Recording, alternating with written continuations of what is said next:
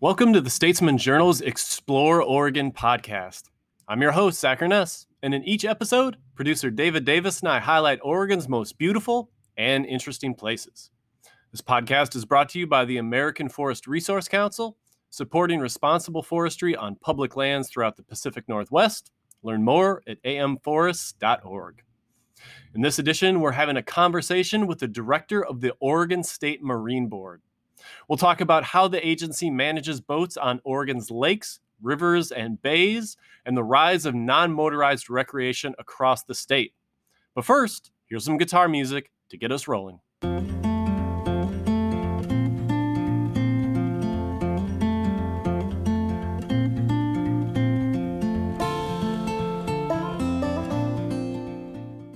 All right, so today we're joined by Larry Warren, the director of the Oregon State Marine Board.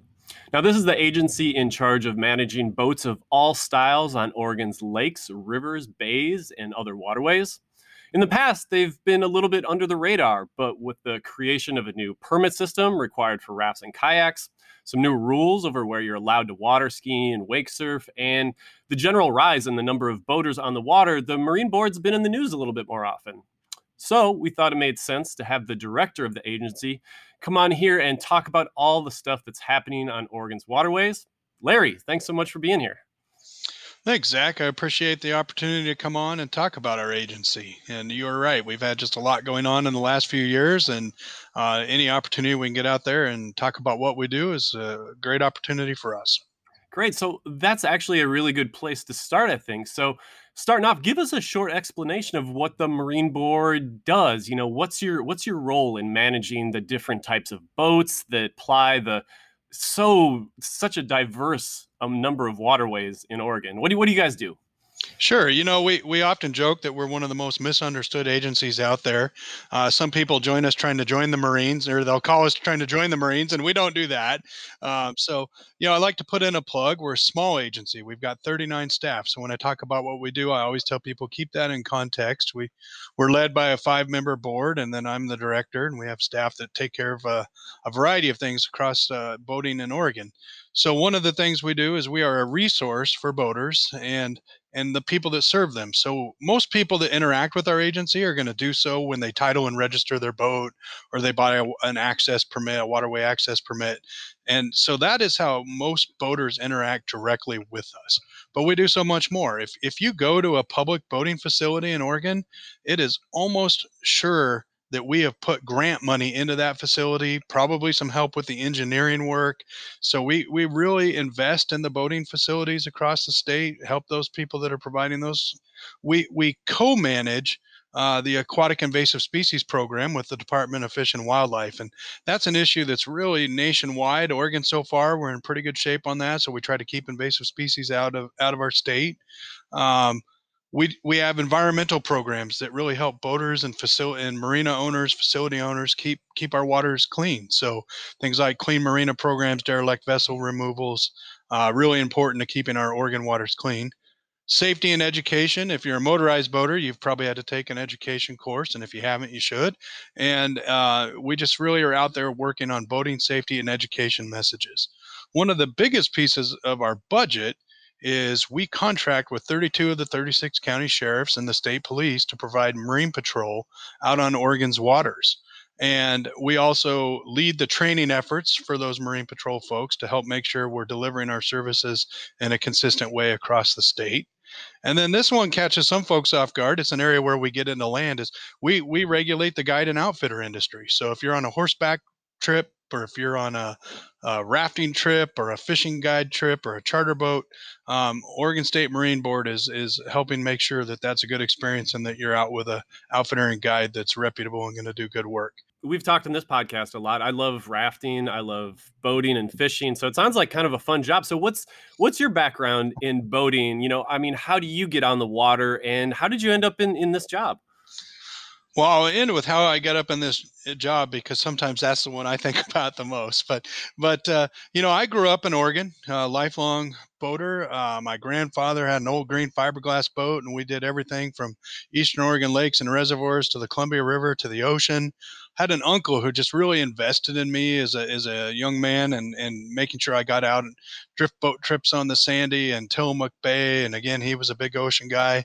And then I had my dad, who was just this really, he was more of a small lakes kind of person. And we always had this old junky fiberglass canoe that I think was more Bondo than fiberglass by the time we were done owning it. And we took it everywhere, Marion Lake, carried that thing up there more times than I can count, the Pudding River, going through the locks on the Willamette as a kid.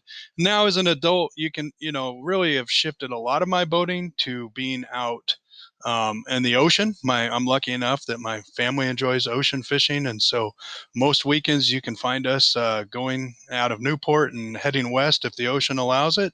But we also still find time to get up on the reservoirs, use our kayaks, use our little smaller boat that we have for some of those lakes and reservoirs, and really just enjoying everything that Oregon has to offer. So how I ended up in this job, 21 years ago, I was getting out of the military. I wanted to get back to Oregon, where I was from, and the state was hiring, and I went to work for Services to Children and Families. They were great first start to my state career, and I've wandered all around the state in various roles. And then it was about 5-6 years ago, I had a chance to go work for state parks, and for the first time in my state career, I could take something I really love, like being outdoors and in the parks and that, and put it together with my professional career. So when the Marine Board job came open, I just knew that was one that was interesting to me. It's one I wanted. I love boats. I love boating. I love being out on the water, and I've good experience to help lead the organization and serve Oregon boaters.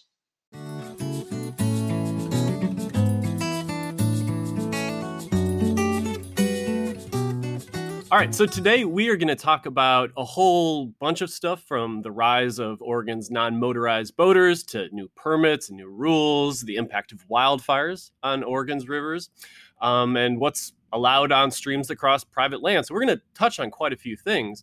It'll be a pretty detailed cross-section of some of the issues the Marine Board deals with. But in the second half, to keep things fun, Larry and I are going to pick our favorite places to go boating in Oregon, so stay tuned for that. But let's start here. So as a reporter covering outdoor recreation, I feel like your mission has evolved quite a lot over the past decade. Now, correct me if I'm wrong, but historically the Marine Board focused primarily on motorboats, right? And while in more recent years, with the rise from non-motorized boats like kayaks and paddleboards, that's kind of required your agency to modify its mission a little bit. Would you say that's accurate? Zach, I think it's fair to say that we've traditionally focused our efforts on serving the motorized community. They were and are still a largest part of our funding source, and so it stands to reason that they get a lot of our attention. But one of the things that we've seen is that, of course, boating's changing and adapting, and we have to adapt with that. So I thought about that, and as I think about that, and it's, I think our mission has stayed fairly consistent in serving boaters and safety and opportunity. But what's happened is that we see that change in those boating communities and recognize that we need to adapt and include them and serve them inside of our mission and what we do, which over time does lead to some changes in the mission as you understand new boating communities and how they use the water. So, one of the things that I often say is that I'm looking forward to the day that when the Marine Board says boater, we don't have to say whether it's a motorized or non-motorized, that everybody just says, yeah, we're boaters and we're in this together. And while we may enjoy the water in different ways, we're all part of this bigger community of boaters. Gotcha. Do you have a good feel for either how the split between those two groups has changed over the past decade, 2 decades? And I mean, obviously a lot of people do both. I mean, I love motorized and non-motorized boating. Obviously you do too, but do you have a feel or a rough breakdown of where the state is at as far as who's doing what? Like, is there obvious divisions like 50-50, 40-60? Boy, I'm going to try not to sound too bureaucratic to what should just be a real simple answer. When we think about that split, and it's something we think a lot about, and you're right, a lot of people own both, and some people do just one or the other. But since not all non-motorized boaters are required to give it a permit, we sort of have to dig into sort of recreational surveys and data and try to extrapolate some information. So we know that we have 150,000 approximately registered motorized boats in the state, and it really would surprise me if it wasn't about 50-50 now.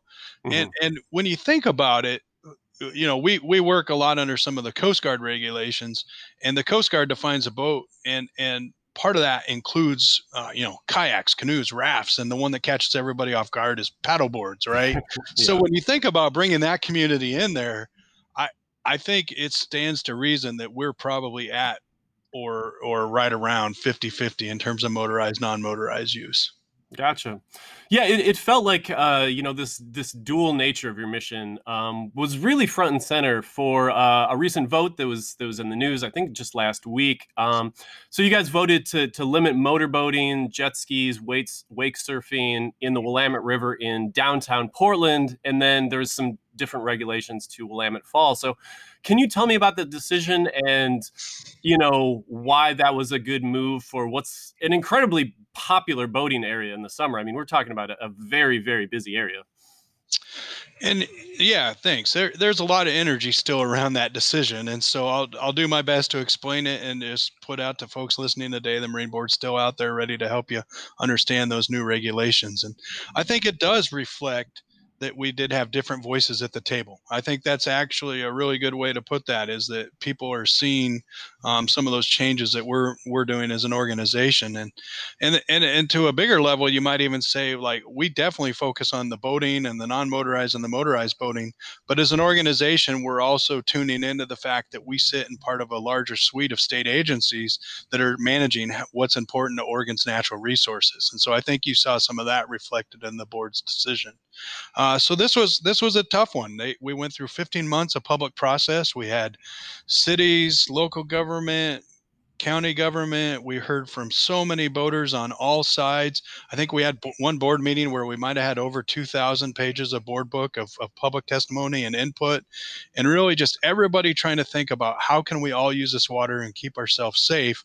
And everybody had different goals in terms of what they like to do, and we had to find a way to try to balance all that but also maintaining that, being good to the environment, good for boating safety, pulling all that together. So, the one thing that occurred to me is when we write rules, we have to unfortunately say what can't be done, right? That's how you write rules when you're in government.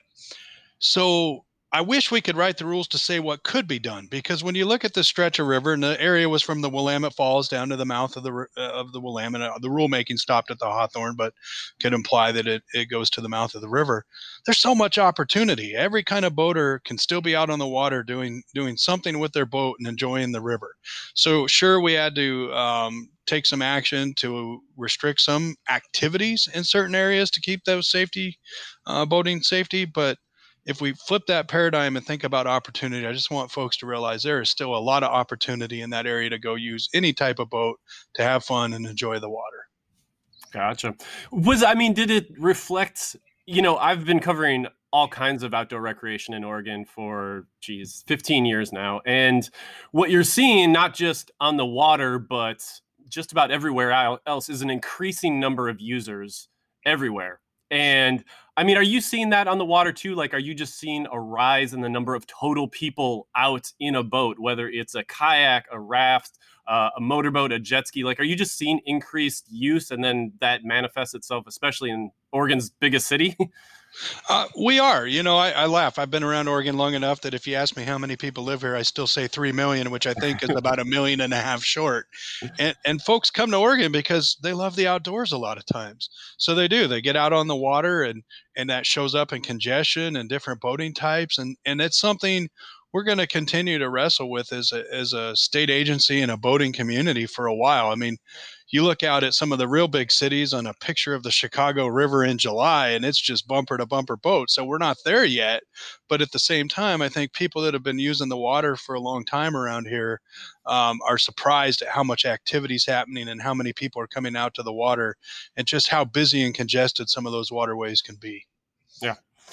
All right. So the Willamette River decision was probably the most recent thing to jump out, but I think in my time covering you guys, the biggest news has been the creation of the waterway access permit for non-motorized boats. So this required anyone paddling a boat longer than 10 feet to get a permit that costs $17 per year or $30 for 2 years. And that applies to most rafts, quite a few kayaks, most stand-up paddleboards, drift boats. The permit requirement went into effect last year after passing the state legislature in 2019. I know it was a long road to get that bill passed, but what was the intent behind it, and what are you doing with the new money that comes in? Sure. So simply put, the intent was to start serving non-motorized boaters. Our agency, as you mentioned, we'd spent 20 years or so just trying to figure out how to engage the non-motorized community, and we always were looking at it sort of through that motorized lens. And so we stepped back and we listened to what we heard consistently from everybody. And one thing people agreed on was we need more and better access that focuses on non-motorized needs. So we went out, we built this program to be able to fund non-motorized access specifically, and it's really been just a nice. And I should also mention that there was a piece in there around some underserved population and serving those type of boaters, which I think is really important to the work that we're doing in the future. But this program really does a few things. One, it kept the funding going to help stop the spread of invasive species. So before, folks that buy this permit had to buy an aquatic invasive species permit. And one of the things we often hear is my kayak will never spread invasive species. But last year, one of the best stops, I think, at a border checkpoint in Oregon was a couple kayakers coming out of state that had invasive species on their kayaks that were headed for the Deschutes River. So, yes, it is an important program for everybody, not just motorized boats. But really, the crux of this was to provide new money to be able to grant for boating facilities that serve non-motorized and underserved populations. One of the things I'm really proud of is we started selling that permit back in January of 2020, and by October we already had enough money to give money away through grant programs. And so it really takes a lot of effort to start a program, give money away that fast, and we were able to fund programs or projects all across the state to help non-motorized boaters get in the water better, safer, and easier. Yeah, I mean, we did a quick story in kind of looking at how that first round of money that you collected, started to go out, and it was a lot of small projects. Like there was a kayaking dock here, a bathroom there, repaving a boat ramp, some stuff like that. Is that by design, like to provide these grants for a bunch of small projects rather than taking on giant ones? Yeah, so first it was really important to me that we showed the non-motorized community we were going to do what we said we would do, which was use that money to do something for them. And so large projects will be a part of the non-motorized program in the future, but quite honestly, they can take decades of permitting and planning and engineering, and oftentimes we can serve non-motorized boaters with just small projects like we did in some of these first grant rounds. So really wanted to make sure we started getting that money out there and showing and demonstrating we were going to do what we said we were going to do. So one of the things that I want to sidebar just real quick on is just how much effort it takes from your local parks and county parks people to put these access sites together. We all know state parks does a great job. Everybody loves them. But if somebody hasn't called their local county, city parks department, thank them for the work these folks do to improve access in their communities, you really should do that. And that showed up in the way that we saw these grant rounds where we saw communities from across the state find ways to request that money and put it to use. So we can't do it without them, and I just really want to thank that community for their work. Gotcha. I remember, especially when this was in the legislature. There was definitely some pushback from the non-motorized community. Because we hadn't been used to having to get a permit, just to float in the water or stuff like that. And then one of the advocates for it, Priscilla Macy, pointed out that it was similar to buying a fishing license. Almost. I mean, if you go fishing in Oregon, you're part of the community. You get a quick license and you support the programs. Is that sort of what this was modeled after? Did you think about that sort of way for explaining the need for it? We did, and I'm probably not supposed to have favorites, but I have one project that I was really just so pleased that it got funded out of that first round, and I think it highlights the goal. And it's down there in the city of Reedsport, and there was a little piece of property that it was sort of being used by non-motorized boaters, but it wasn't official and it was privately owned. And because of this program, the city of Reedsport was able to get some grant money to purchase that property. So future generations are going to be able to go out there and use our Oregon waters through a public access site, which is so important. And so, yeah, it's exactly how I think about it. And I would encourage folks, if you haven't been down to the city of Reedsport to see all they're doing, they're just doing a great job building boating facilities, motorized and non-motorized. It's just they've got a lot of good stuff going, but it really is that, the way Priscilla talked about it, which is investing back in the programs that you use. Okay. Now, I did want to ask you specifically about one of the grants that you sent out in that first round, just because it caught my attention. And so, in what I think was the largest grant from that first round, you awarded $100,000 to Viva Northwest to create 24 informational and multilingual boating safety videos. So, I mean, a project like a new kayak dock, or a new bathroom, or a boat ramp, or something that follows pretty logically. But how does this project fit into the mission of what you're trying to do, like these safety and multilingual boating safety videos? So when we added the ability to grant to those community organizations that were serving the underrepresented communities, we really didn't know how that was going to go over. And as we went through the legislative process, we got overwhelming support. A lot of paddlers actually identified that was something that was important to them, was to serve all the communities. And so we really do want to get that message out to all Oregonians. So we were surprised and excited when Vive applied for a grant, because we knew this was an opportunity to reach a community we hadn't done a very good job of reaching. And we've been working on those videos, and it's been interesting, just the process of talking with them and scripting some of those videos. We found the way that we talk about boating is so maritime industry lingo that it just doesn't make sense to a lot of people, even when it's translated. So it's been a good effort for us.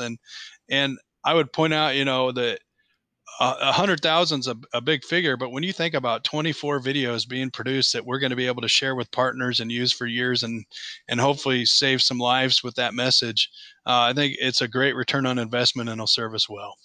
Okay.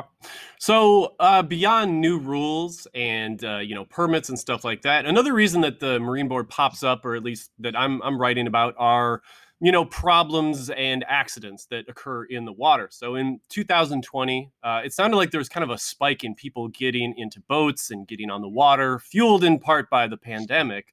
So with that came the most boating deaths since the 1970s. What did you see in terms of boat use this year? I mean, is the rise in deaths just a natural outcome of more people on the water, or is there something more to be concerned about here? Yeah, we definitely saw and heard that everybody got out on the water last year. People were dragging kayaks out of their garages and boats out of the blackberry bushes and getting in the water, which was good. We want people on the water. Looking ahead, I think that's going to continue. I think people are still uncertain about their ability to travel outside the state, so would expect 2021 to be another big year for Oregon boating. And I would love to tell you that we just could attribute all the rise in fatalities to that increased use, but I think that would be too easy and let us off the hook too easily. I think it highlights we still have work to do on our boater education and safety outreach messaging and rules, and that's something that we're really going to be focusing on, because we're just not going to accept that the increased use was directly the only reason for the increased number of fatalities. So Gotcha. So given that, I mean, what's your opinion on establishing more restrictive or hardline life jacket or helmet rules? So, I mean, right now you're required to wear a life jacket in Class 3 rapids, but the rest of the time you just kind of have to have one in the boat. I mean, I've seen petitions to require non-motorized boaters to wear a life jacket during the cold season or maybe year round. If you have this uptick in accidents, will you consider more forceful rules? I mean, how are you going to address this concern about safety? So, as the Marine Board director, of course, I would love everybody to be out there in their life jacket. And when I see friends and family posting pictures of themselves not in a life jacket on social media, I reach out and ask them if they'd like help picking one out to wear. But, on the other hand, personal freedom, personal choice, it's keeping government in check. That's a strong sentiment for a lot of people and how they think about how they want government in their life. So this delicate balance that we have to do as a boating administrative organization is balancing personal choice and freedom with saving lives. And so you mentioned that cold water life jacket rule request that we had a few months ago, and the board did deny that petition, which we knew felt odd for a boating safety organization to deny a petition to make things safer. But what they did was they said, staff, we want to look at this in a much broader context. So bring us back more information. We want to see what all the problems are and what solutions might exist that might even impact safety in more long lasting ways. And so we did that. We brought back a presentation to them in 2021, and we're already starting to work on what that might look like going forward. And some things we may need some legislative help, some things we may be able to just take care of as an agency. But really, we only get so many chances to change rules that really can get people interested, and so we got to be careful about making sure that when we go forward with this package, it's not just to solve one problem, but to try to solve all the problems that we see that are out there. Okay. Well, let me push you just a little bit on this one. I mean, I've been out on the water, and the Marine deputies have stopped me, asked me to see. I think it was an invasive species permit back when I got stopped, and then they kind of looked around to see if I had life jackets in there. Wouldn't it be easy to just say, hey, they could ticket a person for not wearing a life jacket in like a certain amount of water? I don't know. Couldn't you? It'd be an easier thing to make that a more hardline rule, I guess, or does that require a lot? I guess just thinking about the steps required to take people from, well, I might have to wear my life jacket to, no, I need to do it. You know what I mean? Yeah, of course, we look around at other states, and we all have various life jacket regulations, but most of them are fairly close. And again, as boating administrators, we'd say, sure, let's require life jackets everywhere. But I think when you look around the country and you look at Oregon and what we've done, I don't know that that's where everybody in the boating community is at and really willing to step on board. And so, rules without compliance don't get you anywhere either. So we really need to focus on education, outreach, getting that message out there, because rules aren't always the answer. They can feel like the easy answer, especially to people that write the rules, but oftentimes rules without that education, outreach, and buy-in from the communities don't have an effect that we're looking for. Sure. So a lot of times, again, the issue isn't necessarily a life jacket, but in plenty of cases, river obstruction, so dangerous logs in the water, have led to a lot of these really tragic boating accidents that we've seen, especially last year. There was like 22 rescues in a few days because of some downed trees on a popular section of the Santiam River. And I suspect with, a lot of fire damaged trees from the Labor Day fires, they're likely to fall into popular rivers like the North Santiam, the Clackamas, Mackenzie, the North Umpqua. So what's the role for the Marine Board in dealing with those kind of trees in the water? First, what can you actually do about them as far as either removing or making places safe? And secondly, I know you have a website that tracks this stuff. So take me through that. How do you deal with dangerous spots in the water? Sure. And on the Santiam piece, that one was just really tragic. We had an area with a lot of trees down, and a lot of local kids were out floating on more pool toys than boats, and they just couldn't navigate around those, and it resulted in quite a few river rescues. And that's something that, while we don't regulate pool toys, we definitely are interested in water safety, and it's an area we're watching. But to get to the topic of hazard trees, it's always a balance, right? So as a boating agency or a boater, I think of them as a hazard, but somebody on the fish and wildlife side would think of them as habitat for fish. In fact, sometimes they'll spend quite a bit of money to bring in trees to build up habitat. So when the Marine Board, take this on, we can't just take it on with the boater view. We have to reach out, and we do that with our partners at Fish and Wildlife, U.S. Forest Service, and we really look at what trees need to go for safety, what ones need to stay for good environmental reasons. And then, quite honestly, I know it's popular for folks to say, well, just put me out there with a chainsaw and I could take care of this issue. But if you've watched what it takes to remove some of those hazard trees, very dangerous work. Not a lot of people that are capable of doing that work. And so even that can come into play as whether we even have the ability to go remove a tree if we want to. So we've been working at it. You mentioned the fires, and the fires, for folks that don't know, one of the things we've got to think about is all those downed trees, not all of them obviously, but a lot of them are going to end up in the water, and they're going to move through the system, and they're going to create obstructions. And so we've been working already on having contracts in place so that if there's an extraordinary hazard tree, we can get right to it and try to remove it. We've renewed all of our conversations with those partners, the Fish and Wildlife, the U.S. Forest Service, so that we're ready to act as a team about thinking about the environment and boating safety together, so we're not just acting unilaterally, causing problems out there. And the one message I would want to make sure folks get, though, is especially if you're new to boating, we will never make a river hazard free. Even if we just went at it and try to remove all the hazards, it's always going to be a natural environment. You're always going to want to be aware, understand river dynamics, scout ahead, and do all those good things. Mm-hmm. Is there a metric that you guys consider as far as when a log is an extraordinary hazard versus when it's good fish habitat? I guess to take you back to the Sanium a little bit. I mean, it's such a popular part of the river. There were so many people who are getting stuck in there. I mean, do you balance like numbers or number of incidents versus fish habitat and stuff like that? Yeah, that one was a good one. So we ended up on that particular situation. We were able to get some staff in a boat. We had some of the ODFW staff. We had some of the fire rescue people that were actually the ones out oftentimes rescuing these kids.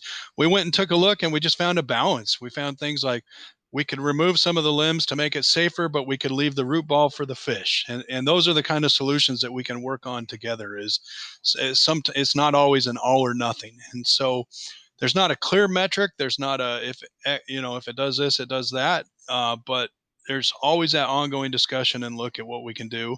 And sometimes we're also cognizant of the fact that an obstruction today, if it rains tonight, it might get moved on naturally. So we might not want to spend $10,000 to move a log that's going to move by itself in a few days. Gotcha. So finally, one of the last issues I wanted to touch on was one that's just really fascinating to me, and that is public waterways versus private land.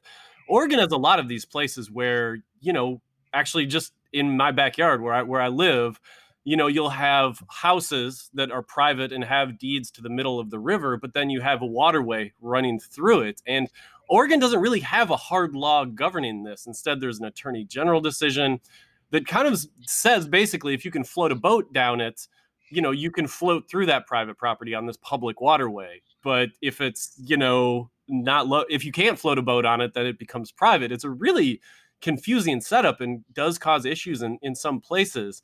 I mean, what are your thoughts on Oregon having a more straightforward law or rules detailing this public waterways versus private land issue? Yeah, and for your listeners that maybe aren't up on this issue, they might miss this. This is a really sticky issue, and it does oftentimes come down to public access versus private landowner rights, and where is that balance? And so, I think we've been involved over the years in efforts to try to get clarity, to try to work with those groups. And so while I think an end goal would be, it'd be great to have some clear line in the sand, but that line in the sand is only good till the next tide, right? When there's different opinions or changing views on public use and public use doctrine on the rivers. So, the AG opinion back in 2005 has helped. We used to get a lot of conflict between landowners and boaters, and we don't hear as much about those conflicts, about where their rights end and the landowner rights begin. So, if there was ever an effort underway to take that on, we'd certainly be at the table and have some ideas about that discussion. And meantime, we've just really taken our opportunity to focus on educating boaters on their rights to access floatable water and really approach it from that direction. So, it's a good goal to have that clarity. I don't know that we would ever get there, even with what would feel like a clearly written law. And it would be a long and tenuous discussion. So I think it's best to just keep down the path and working towards that goal. And one of the reasons I ask is because, again, this issue that I've covered so much is Oregon's population increasing. A lot of people moving to the state who move here specifically for outdoor recreation. And as a whitewater kayaker out on the rivers a lot, I still feel like there's room for growth there. Like, there's a lot, you can get a really good experience if you just get, some rudimentary education on boating and stuff. And so you look for growth areas, and there's, these areas in there. Do you expect boating numbers to keep increasing as the state's population increases? Like, what have you seen over the last decade as far as the rise in the number of people on the water? And what do you anticipate seeing in like the next decade?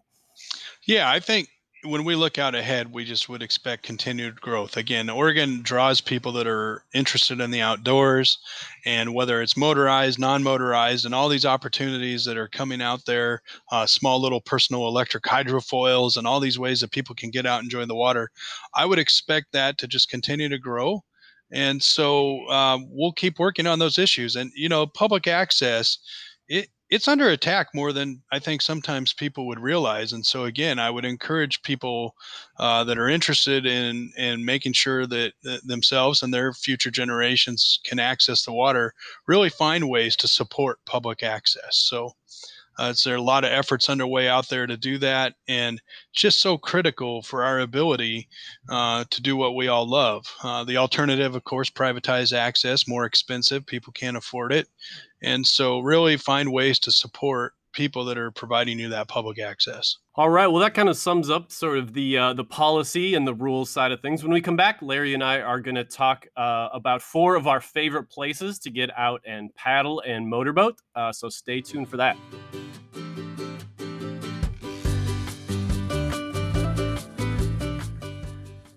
The following message is brought to you by the American Forest Resource Council. Did you know healthy, managed forests provide benefits for all forest users? Science-based forestry provides habitat for many wildlife species, such as elk and deer, filters pollutants from our water and air, supports outdoor recreation, and provides renewable wood products and good-paying jobs.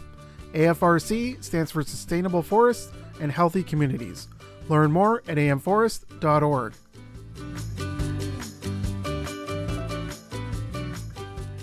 Okay, welcome back. So anytime we have a director on the podcast, we try to focus some time on the more fun side of the recreation. So it's not all rules and regulations and policy and stuff like that. So again, per tradition, Larry and I are going to do a little fantasy football style draft and each pick 4 of our favorite places to paddle or drive a boat. We're not going to require specific things here. It can be a motorboat, it can be a kayak, it can be a raft, and same for place. Bay, lake, river, creek, whatever. So Larry, I'm going to give you the first pick as the guest. For your first selection in our Oregon boating draft, what is your choice? Well, this one's an easy one for me, the Pacific Ocean. And I've entered it from Astoria as a kid mostly, and now I'm out of Newport. And it's amazing. If you've never seen the sunrise or the sunset from 40 miles off our coast, and the fish that I catch in the ocean feed me, and watching the whales, and just seeing sights that so many Oregonians will never see, which is our beautiful coastline from the ocean. It is awe-inspiring every time I go out there. Is there a specific place that you like going out most? Yeah, now we typically leave out of Newport, and we'll just do everything from good bottom fishing to salmon fishing, tuna fishing, and everything in between. All right. Well, from that very, very broad and large body of water, I'm going to go much smaller and much more specific for my first pick. And I think over the last few years, whitewater rafting trips where I can fish has become my favorite thing to do. Like, bar none, that's my favorite style of outdoor recreation, just because I've been able to start bringing my 6-year-old daughter. She loves rapids. She loves catching fish. And that combo together is basically impossible to beat. So my first pick is going to be the John Day River from Clarno to Cottonwood. Super famous river. You need a special permit. We did an entire podcast about it, and usually camp for a few nights depending on where you start. But when you're on the river, I mean, the power of the canyon scenery combined with the excellent smallmouth bass fishing and then really fun little rapids, it's just you can't beat it. So I'm going back this year. I'll go back every year, but this moment and place and time is my favorite. So that's my first pick, the John Day River. Wow, I should have thought of that one. I love the John Day as well. I guess my second pick it will be more specific than just the Pacific Ocean off of Newport, which is I love Crescent Lake. It's over there out of Oak Ridge. You kind of come up through Eugene. It's scenic. It's beautiful. If you went up there right now, people would be a few people. It's really cold up there right now. Would be fishing for Mackinac. My family, that's where my daughter and son learned to kayak. It's beautiful, clear water. We sort of tricked my daughter because it was so clear. She thought it was shallow. She didn't realize she was kayaking in 50 feet of water.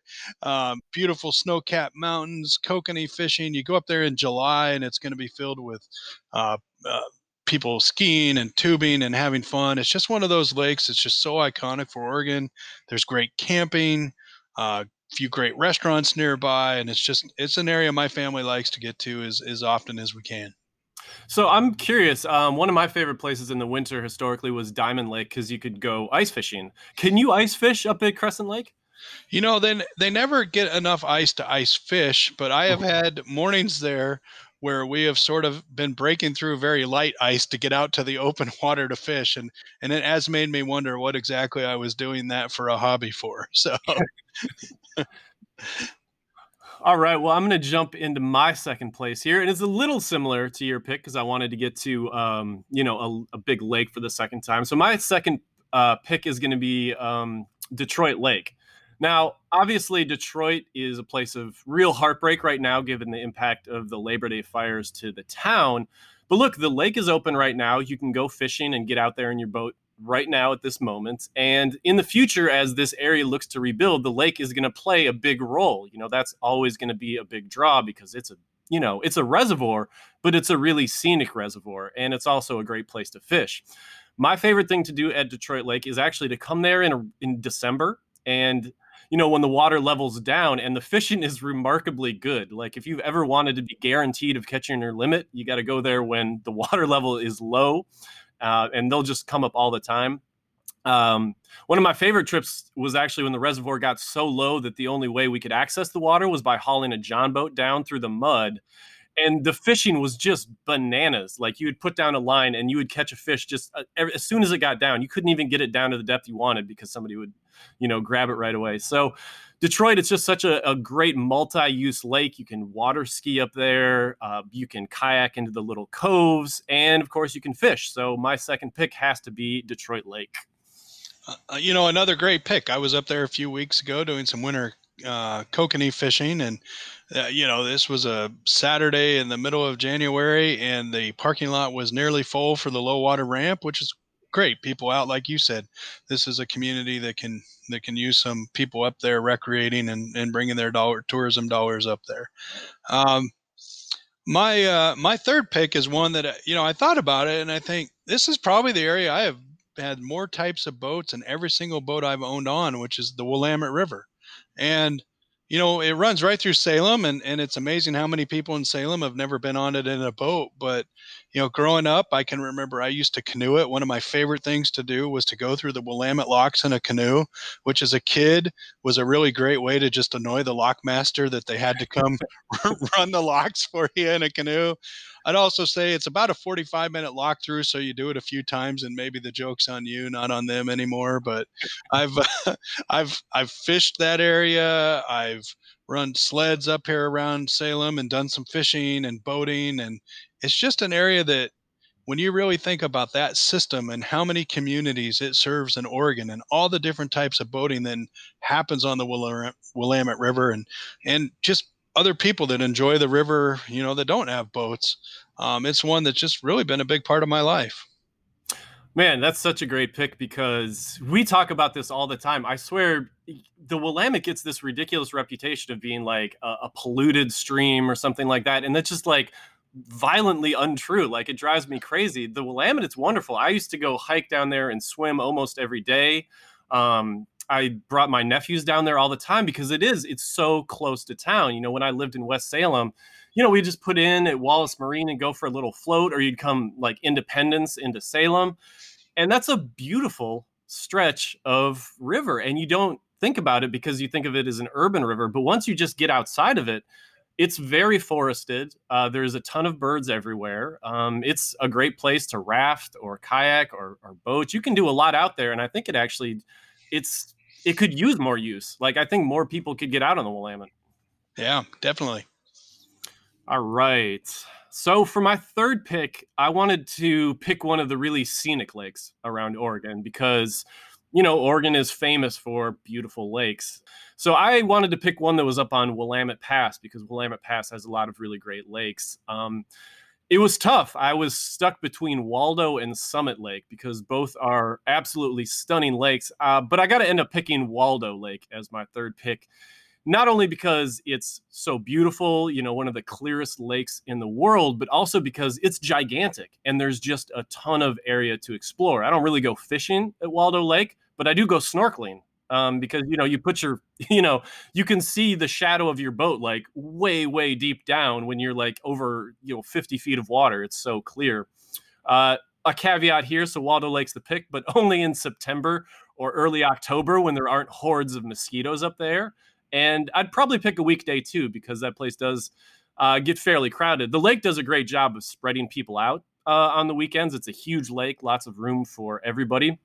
But for campsites, give me Waldo Lake on a September day, maybe 2 or 3 nights camping in the little hidden campsites along the shoreline. So Waldo Lake is going to be my third pick.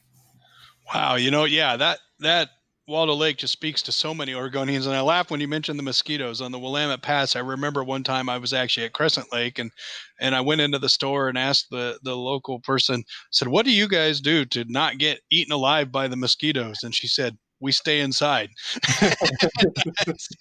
So yeah, they can sometimes get the best of you, but when you're out on the water, they often leave you alone. So don't sit in camp, get out on your boat and enjoy those. So my fourth pick, I think it's one that would surprise a lot of people, especially if they've been there, because they might wonder, boy, Oregon's got so many scenic places to be. Why would this be the one? But it's really where my boating began. And there's this little reservoir called Mackay Reservoir just outside of Pendleton.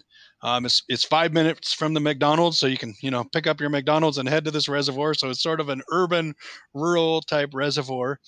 It's beautiful in terms of that kind of that prairie area that's around the Pendleton area that's not necessarily like a lot of Oregon, but it's where that's where I fished with my grandfather so much, as he lived in that area, and I can just remember so many nights of he would get off work and we would head to the reservoir and fish and water ski and hang out with family, and it was pretty neat. A few summers ago, I was able to take my kids up there. And it was just such a homecoming to step onto that reservoir and see, oh wow, yeah, this is the connection that built the fire for my passion for boating. So again, if folks are out there that have been there and are thinking, boy, we need to show Larry some better places to go. Again, it's just one of those reservoirs that's got a special place for me, and I think probably a lot of people in that area really like that. It's just a good place for the community to get out and recreate. Well, that's a great pick. I also struggled trying to come up with my fourth pick because there are so many great options. Like I was thinking of, Anthony Lake over in the Elkhorn Mountains, yeah. Or Hosmer Lake, or Sparks Lake. Those really dramatic, mountain lakes. But I ended up getting sentimental with my pick too. So for my fourth pick, I'm going to do the North Santiam River from Mill City to Mahama. And this is just the place where I have really started to love that combination of running rapids and fishing. And it's the place where my 6-year-old daughter, Lucy, has really started to learn how to love that kind of thing and love being out on the boats and always wants to go out there with me. So the thing I love so much about that stretch is you've got these nice Class 2, borderline Class 3 rapids where, it's exciting. You got to be on top of your game, but then you can throw the anchor down in these fishing holes. And, we usually just catch some fun little trout, which is a blast for her, but you can also catch salmon and steelhead if you're good at it. Again, there's quite a lot of wildfire impact, and there's going to be some issues with access, but I have confidence that these areas are going to get rebuilt and that the river is going to play a big role in the Santiam Canyon coming back. And I've already been back there and floated this section since the fires a couple times. It's already looking better. And So, you know, I think this is going to be a way for people to fall in love with the Santiam Canyon again. So North Santiam River from right around Mill City to Mahama. And Zach, you know, that's such a beautiful area, and you're right. It's going to be interesting to see it change as it recovers from the fire. And I noted you and I have both talked about taking our daughters out. My son is also a great boater fisherman, and I would just offer that as a parent of a 17-year-old daughter, how important boating has been. You know, how many people can say their 17-year-old kid will still get up at 4 a.m. to drive somewhere to do something with them for the whole day that doesn't involve their technology. And so, you know, it's such a great family activity. It highlights that, and that investment we put into getting our kids out on the water pays off dividends through those teen and early adulthood years. Yeah, I mean, I really feel like it teaches you something because there's a lot to it. There's the planning side of it. There's the physical side of running the rapids and learning a skill. Like, it's so hands-on, you know. Technology doesn't enter into boating, I don't think, very much once you're out on the water. And so, yeah, I couldn't agree with you more. Larry, thanks so much for taking some time to not only talk about cool places in Oregon to get on the water, but also the policy decisions and things that the State Marine Board is doing. Great, and thank you for the opportunity.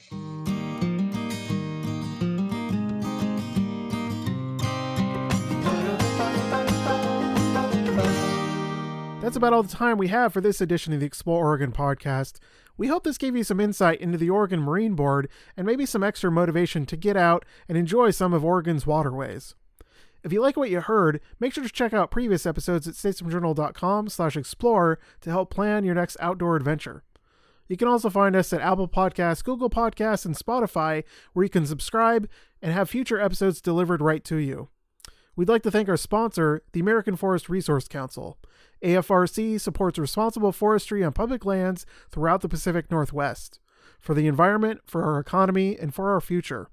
Learn more at amforest.org. Thanks for listening.